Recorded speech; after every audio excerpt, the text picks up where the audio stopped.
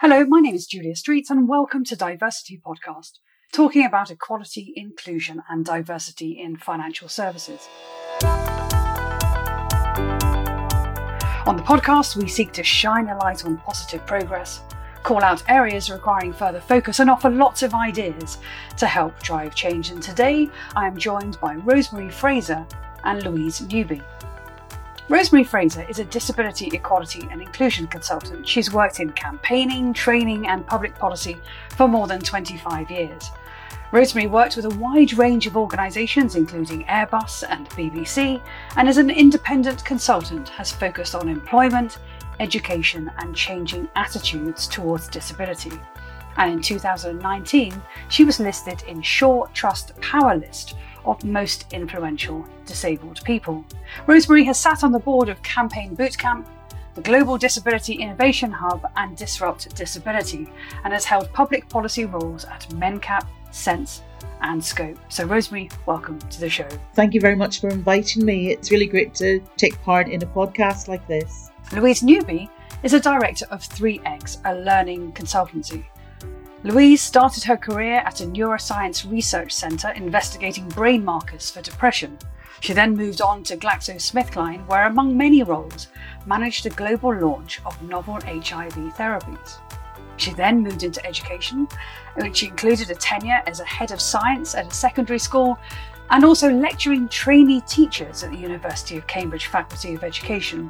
It was there that she also participated in European research projects, exploring how to improve student learning. And today, Louise works with several individuals who suffered poor workplace mental health, and this has led her to set up her business, 3X. So Louise, welcome to the show. Thanks, Julia. It's great to be here. So I've been really looking forward to this discussion. And Rosemary, let's come to you first of all. I'm really keen to hear what you're focused on for the remainder of this year. Well, it's actually quite an exciting project that I'm working on with someone that I met through sort of social media who's been interested in the same things. And we are developing training modules for employers who want to know how they can recruit disabled staff better, how they can retain disabled staff, and just how they can kind of make the whole kind of employment process much easier than it is. Our challenge is that normally we would do these training sessions face to face, but of course with COVID we've had to kind of try to find a way of doing them online and have the same sort of impact. And one of the things I think about disability, certainly as a wheelchair user, it helps if you're in the room. It really does make a difference because you can, you can see it and can understand it better. I think if you can sort of, so it's quite difficult sometimes to talk about disability in a conceptual way. But we'll get there. And it feels like this is a conversation of the moment, isn't it? Because, dynamics are shifting. People are thinking about their return to work policies. And we're going to get into some of that for sure in this episode about what organisations must be very mindful of and who is physically in the room in these digitally remote times, which is really interesting. Louise, can I ask you the same question? We're heading into the last quarter of the year. What are you particularly focused on? Well, what you just said actually links to the main thing we're doing at the moment, which is helping organisations with their return to work strategies and re-onboarding staff. The world's changed so much, hasn't it, from the place we were in a year ago. And so we're really helping organisations to get their members of staff back into the office in as positive a way as possible, but also recognises the challenge of adapting to new ways of working, which many of us wouldn't have considered possible a year ago. The other thing that we're busy doing is rolling out our Proactive Employee Assistance Programme, or our PEAP, which we're really excited about. It's something that provides organisations with a holistic range of strategies that support everybody within the organisation. We don't just provide a scruffy poster on the back of a toilet door. It's there as kind of an end-to-end package of measures that can support everyone at every stage of their career life cycle. And that's all supported by a clinical psychologist. And it is very interesting because I'm reading some fascinating articles at the moment about, particularly when it comes to mental health, is how people's anxiety levels have changed. And we talk about visible disability and we talk about invisible disability. And so, of course, it must all be completely inclusive. So really keen to hear more about that for sure. Well, let's pick up on that question about the return to work. And some organisations are thinking about how they bring their employees back into the workplace. And Rosemary, I'm really keen to hear from you because we like the podcast to be very practical, very focused in terms of ideas that listeners can take forward. Are there any practical or even policy adjustments that should be made for people with disability as well? Well, I've been having some really interesting conversations with some of my disabled friends and colleagues about this whole period. And we think that disabled people have probably coped better with lockdown and kind of being away from things, because quite often those barriers are there all of the time for us. So that kind of FOMO, fear of missing out, well, sad to say, we generally are not fully included anyway. So, weirdly, I think many disabled people working from home is quite a usual thing, because their journey to work may be too difficult, so they're working maybe part of the week from home anyway and used to that. My concern is, though, that when we do return to work, that we stop thinking about those access issues that actually really matter, and that we don't kind of as a default position say, oh, well, it's going to be too difficult for you. We can't really make those changes now, what with COVID and social distancing. So that's something that we're thinking about in the training that I talked about. That's something we're going to try to include. But I have always kind of done a sort of worked half the week from home, worked half the week in the office, and that's worked well for me. And I guess there is a risk of assumption, isn't there? People will make assumptions about, for example, and this probably isn't true, but I'll put it out for size, is, that those with disabilities might naturally therefore have to shield and therefore would not want to come into a workspace necessarily. And of course, assumption is the enemy of many things. Your thoughts on that? Absolutely. There seems to have happened over the course of this period, the term vulnerable has been used to describe all disabled people. Now, if I'm a 20-year-old blind person, I'm no more vulnerable to COVID than anybody else, but we are seeing that term used. And I would say the same, I'm not no more vulnerable. I'd have no underlying health conditions. However, some disabled people do. And I think this is the challenge. And I would argue the beauty about the disability community is that the diversity there. But I also think it does mean that there are challenges in kind of understanding. You touched on earlier about, invisible conditions. Most disabled people are not physically disabled. Most disabled people, you will not know when you meet them that they have some kind of condition. But we make assumptions, and I always say that as a wheelchair user, I'm really fortunate, because when I meet someone, I don't have to explain. I don't have to out myself, as it were. And I've had supported employees in my teams over the years where, they've had to talk about something quite difficult in terms of their access needs, and maybe they're newly disabled and they don't feel very confident or indeed very knowledgeable about, what they need. And I think that's a big learning that I've had. I've always been disabled, and so I've never experienced that kind of sense of loss or understanding what it's like to kind of transform into a new way of living when I've become disabled, as most disabled people do. Actually, they acquire their disability later in life.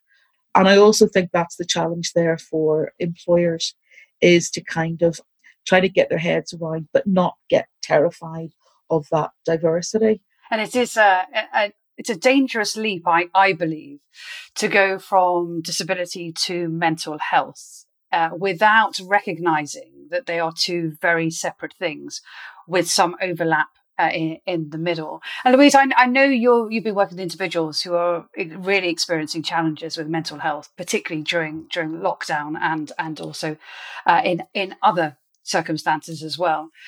I mean, again, sort of in the context of coming back into workplaces and after months of working at home, I'd love to hear your thoughts on practices and policies that need to be put into place, and how you're seeing some best practice that you can recommend to the listeners.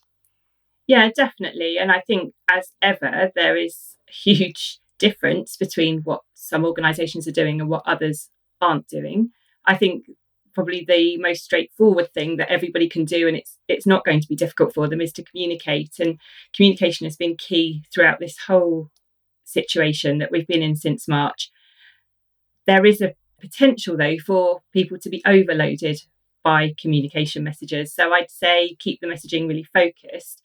And at this time, as we begin to think about the future, that's something that's really worrying people. And I think that now is the time to start holding honest conversations with your teams about the situation at work, because many people will be worried about their jobs. And if there is a silence about that, then that starts to create anxiety within people. So give regular updates on the business as information becomes available to you, and provide everybody with the opportunity to ask questions, because if people feel that they have a chance to say what they're concerned about, then that will help to reduce their anxiety. So communication remains really, really important.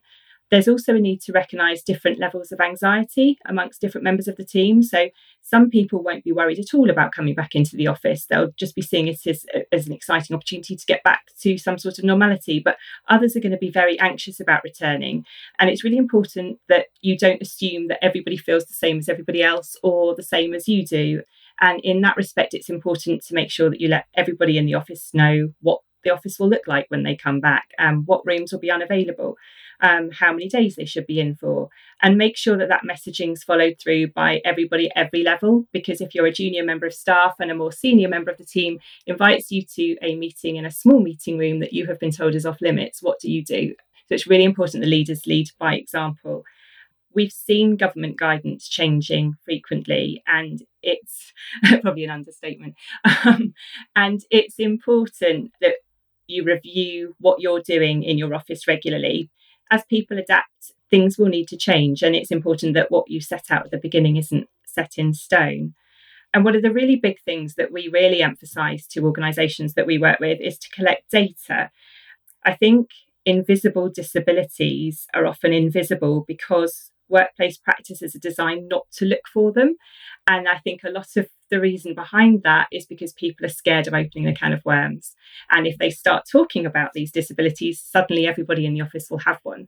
Well, we know from so much data now that there are a huge number of hidden disabilities within the workforce. We're not going to be finding things just because we're looking for them. Those things are there. And if organisations have gathered data to fully understand what those issues are, then they can use that information to help their workforce to cope better. So that might be through doing things like pulse or always on surveys, or you can just do regular feedback sessions just to help understand what the level of employee wellbeing is at the moment, and allow you to then do deeper dives into what you can do to help your workforce in the future. Another really important thing is going to be onboarding of new recruits. We're thinking particularly about new graduates who have had a very different end to their degree to previous cohorts, and especially those new graduates perhaps moving to the city for the first time who don't have that social support network, which is so important when you're working in a high pressure environment. We know that loneliness is a huge trigger for mental health issues. So managers need to really be thinking about how they're going to onboard their new starters, bearing in mind the experience that these new starters are having compared to other people. So think about a special programme where you're going to provide lots of face-to-face contact with those new recruits, whether that's virtually or practically and in person. And then one of the final things that we're thinking about is continuous development of mental health practices. So we're very aware for some organisations, mental health is very much a tick box exercise, and there are lots of tokenistic gestures. And we would say that you need to have this as it's just intrinsic. It's part of your culture. It's something you do all of the time. And it's a fundamental part of why your organisation is so successful. And you recognise that that's why your organisation is successful, because you do care about the minds in your business and how people are working, and that your business's future success depends upon the well-being of your team. That's fantastic. There's some really, really practical insights there that listeners can take on board. So thank you very much for that, for both of you. It's enormously helpful. Rosemary, I know that you've been, all your work with disabled people led you to research and document experiences in other industries, but also in financial services.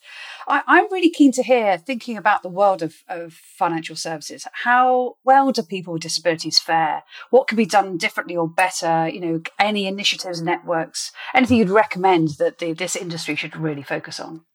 Well, I've been having chats with some disabled friends and colleagues of mine who work in the financial sector. And one of the things that keeps coming out, and they all work in very different areas, is the willingness to adapt in that sector and to make reasonable adjustments that they didn't find in other sectors they worked in. And over the years, I've been kind of thinking about why this is. And of course, fintech has helped an awful lot. And, it's been really good. But also, I think what helps is the attitude. Attitude is everything when it comes to creating a good environment, a good, diverse work environment. And because the financial industry itself has experienced so much change, just over, I think even over the past 20 years, with chip and pin, with, our less use of cash and just the way, the way things are done, I think then adapting the workplace for the needs of a disabled employee is not that big a deal. I think it's different in more traditional industries where the work hasn't changed or the way of work hasn't changed, to kind of maybe think, well, how can we do things differently? And I just hear, such really positive stories from people who work in the financial sector that I don't hear from other sectors.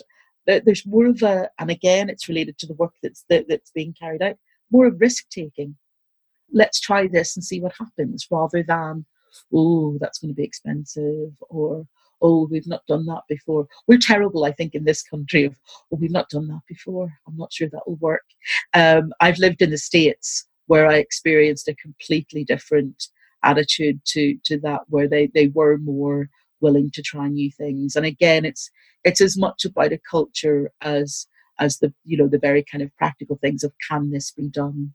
But it's even wanting to kind of step back and think, before we look at, can this be done? Do we want to do this? And I think if you start off the point, yes, we want to create a more diverse workforce, then, well, how do we do that? From what I've seen over the years, is it has to come from the top. This nonsense about, oh, well, culture change, it has to come up from the bottom. No, in my experience, if the chief executive says something's going to happen in a place of work, it happens. And diversity is normally something that sits with HR. And of course, HR has a really important role to play in that. But I also think diversity has to be part of what the chief executive thinks about every day, what the senior directors think of every day. It should be linked to their bonuses. It should be linked to their KPIs.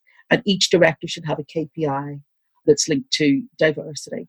I think that's where it works, because I think it's unfair to expect employees at a lower level to really push that agenda. Because, I've been in workplaces where I have felt absolutely comfortable. I've also been in ones where I felt nobody wants me here. And it's only whenever I've had the support of someone senior where that sort of journey has been so much easier. So yeah, I would say that's probably something that certainly I would focus on, is like, who is responsible for ensuring a workplace is diverse.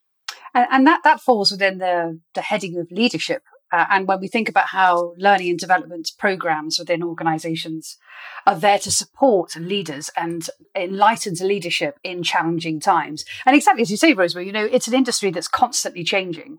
And it's wonderful to hear you talk about, the role of fintech, and that we're changing the way that financial services work. So this should absolutely be sort of intrinsic to that as well. But Louise, I know you're thinking about leadership. So I'd love to hear from you as well, in terms of, are there some very specific leadership developments that organisations can really think about, which is then going to create a positive workplace to support individuals, whether it's mental health conditions and also physical disability, or visible and invisible disability as well. Yeah, love your thoughts on what must leaders do and how organisations must focus upon leadership. It's great to hear Rosemary talking about top down, because that's something that we go on about a lot. And I think it's quite unfashionable to talk about top down for certain things. But actually, in the case of mental health and in the case of hidden disabilities, if it isn't top down, it's not going to make a difference. And it is going to be, as I was saying before, tokenistic. It's just not going to become an embedded part of that organisation's culture. So what we believe leaders need to do is make mental well-being just part of everyday life at work. It's not something that needs to be hidden away and hush-hushed and pushed under the carpet.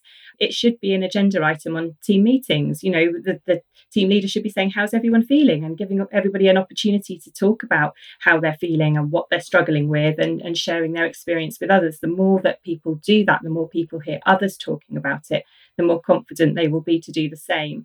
And leaders need to show that they support the training of individuals to better understand how to spot signs and symptoms of mental ill health. It's no good just sending Joe off on a course and nobody in the leadership team supporting Joe in doing that training and asking Joe when he or she gets back how they've got on.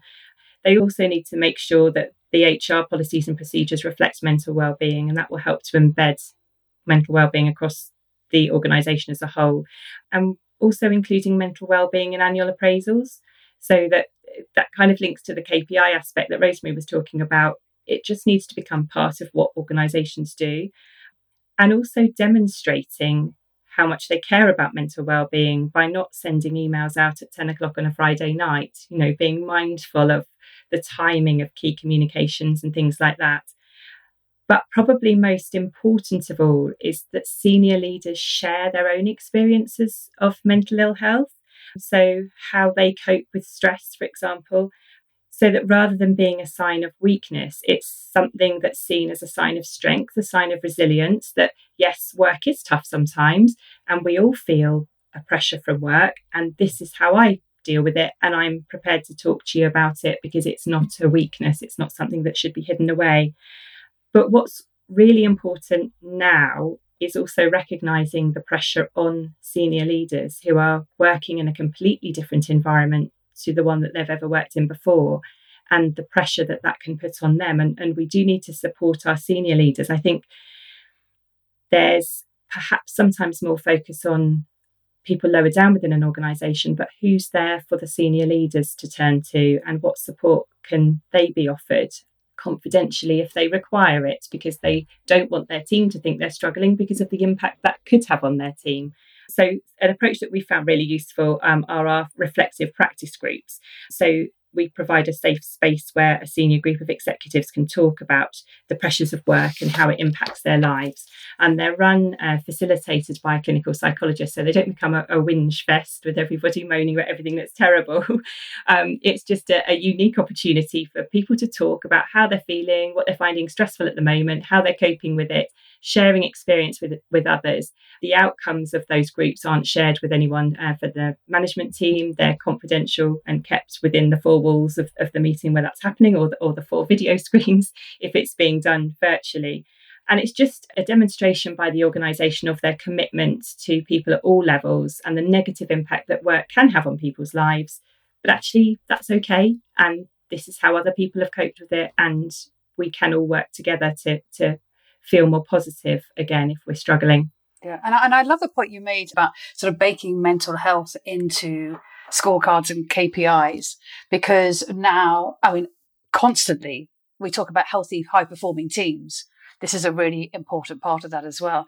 Something you were talking about earlier, which I'd really love to come to Rosemary on, which is the question of recruitment. And Louise, you were talking about onboarding new staff as well. Rosemary, I'd love to get your thoughts on when we're thinking about the recruitment of employees. I mean, what advice do you give organisations to make sure that the recruitment process is fully inclusive, and also to onboard employees with visible and invisible disabilities as well? I think look at how you recruit, look at the whole process.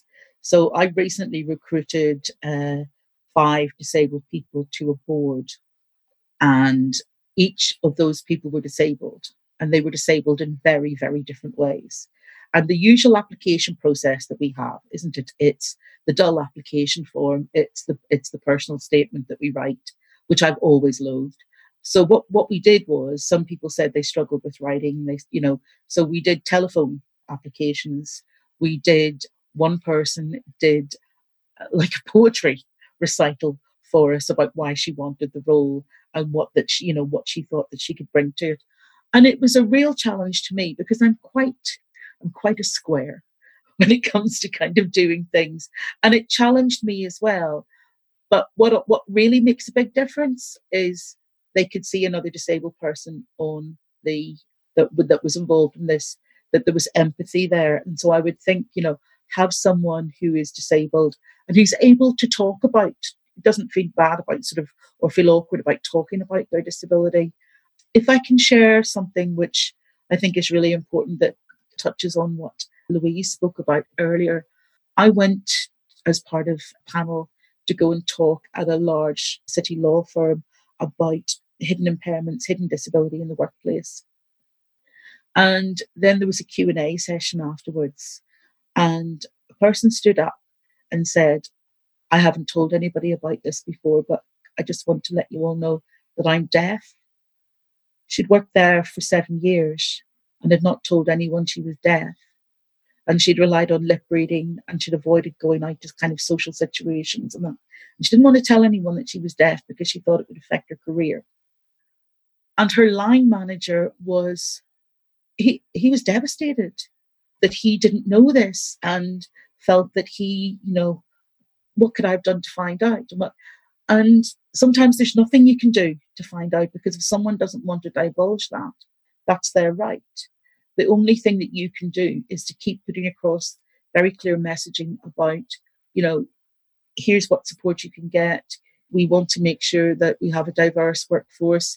If you want to go and talk with people, I think informal networks are really good with that. It's easier for me to kind of, people can see, or they think they know when they see me, what my access needs are.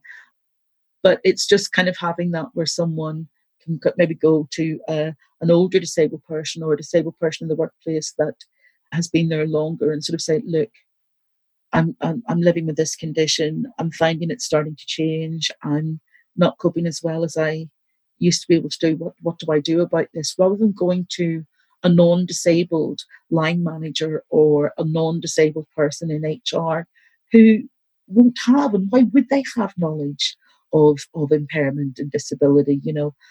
One of the things that I've learned over the years managing teams of disabled and non-disabled people is, my goodness, what I don't know about access and what I don't know, but what I didn't know about how to make reasonable adjustments. And it's been really, really helpful to me. And it's kind of made me think about, okay, well, what do I need to do? And that was said about sort of starting every team meeting with, how are we all? Starting a one-to-one supervision with, how are you? How's the family? How's that? Rather than, did you do that? Did you finish that report? Did you, because people with, and I say that as someone who's had some mental health issues that I've dealt with over the years, you hide it. Of course you hide it, because it's something we don't like to talk about. And we have to talk about it. And I would agree with what Louise said as well about, how do we better support our senior management in this? How do I better support my senior managers to understand my disability and my needs better? And these are all really important things. And I think that's a perfect moment where we're going to bring in Cynthia Akinsanya, because she has some research to support today's discussion. Disabled employees working from home during lockdown say they have been more productive and took fewer days off sick than when they were doing their jobs in the office, according to a survey published in August 20 by Unison. The union is now calling on the government to give disabled people a right to work from home if they wish, and for employers to face penalties if they don't comply. Disabled employees should have the right under equality laws to reasonable adjustments to reduce the effect of their disability, says Unison. This includes working from home, but Unison has been told by workers that many employers argue that this doesn't count as a reasonable change to their employment arrangements.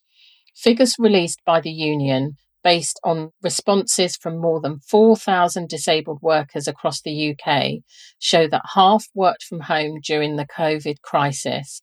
This is a huge increase on the 1 in 20 who say they usually do this.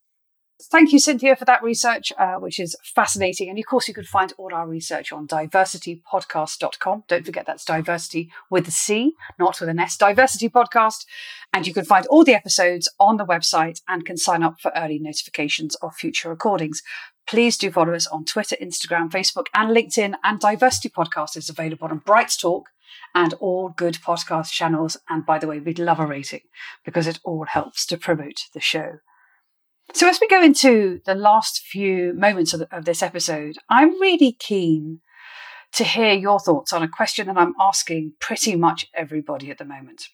And that is, we are heading into tough times. It's very clear. As we navigate what is absolutely going to be an economic downturn, your views would be very welcome on why it's essential that diversity and inclusion must remain high on corporate agendas. It's very easy for it to be sidelined, and particularly representing the interests of employees with visible and invisible disabilities and mental health. Louise, may I come to you first of all? Why must D&I remain high? I think, well, first of all, we should always remember that better psychological well-being is associated with higher levels of productivity among the workforce. Employees in good health, we know, can be up to 3 times more productive than those in poor health. And there are several studies now that show that good workplace mental health is the key ingredient for effectiveness of high performance and high efficiency work practices that have the most impact on productivity growth. So it kind of goes without saying that if you want to remain successful despite challenges around you, you need to support the mental well-being of your workforce. Professor Alex Ednams of the London Business School has said that companies that treat their workers better do better. And he's done a significant amount of research looking into that and understanding the impact that treating your workers better can have on company performance. And along those lines, we'd argue that organisations that recognise the contribution that every single employee can make and understand the impact that a positive mental health culture has on everyone will be far better placed to navigate their way through the uncertainties we have ahead of us.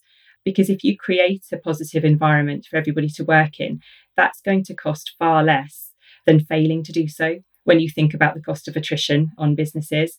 So by supporting the team that you've got, that makes much more financial sense than losing people and training up replacements or spreading your staff more thinly.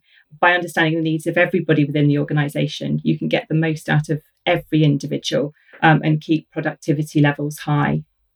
Very compelling reason, if ever I've heard one. And Rosemary, may I turn to you? I'd love, as you wrap up the show, your thoughts as well about why diversity inclusion really matters right now. Well, in terms of disability, 2 things come to my mind when I think of disabled people: resilience, problem solving. Disabled people constantly show resilience, having to adapt to changing conditions. Problem solving, having to live in a world that doesn't meet your needs, and sort of in the workplace, I want a resilient employee, and I want someone who knows how to solve problems. That's what any company wants in their workplace. And if you want that, you will find it in so much in disabled people, because we are going to be going through lots of change going forward, and there will be a lot of people will need a lot of resilience. And I think really disabled people are champions of that, as I can think of so many examples where I've seen that in the workplace over the years.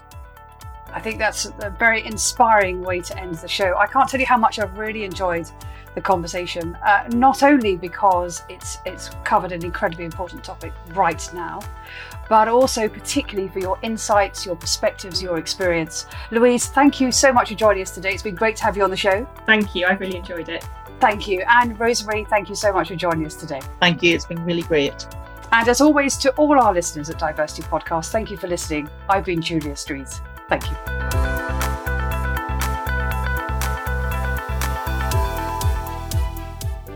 This episode of Diversity Podcast was produced by me, Kieran Yates, on behalf of Julia Streets Productions. Thanks to Cynthia Akinsanya for her insights. You can find out more about the guests on this week's show on our website, diversitypodcast.com, and that's diversity with a C, not an S. Whilst you're there, you can also sign up to our newsletter for all our latest updates. All our episodes are available in Apple Podcasts, Spotify, or your favourite podcast app. If you enjoy Diversity Podcast, remember to share on social media and give us a rating or review. It really helps promote the show to a wider audience. Finally, our Twitter handle is @DiversityPod. Thanks for listening.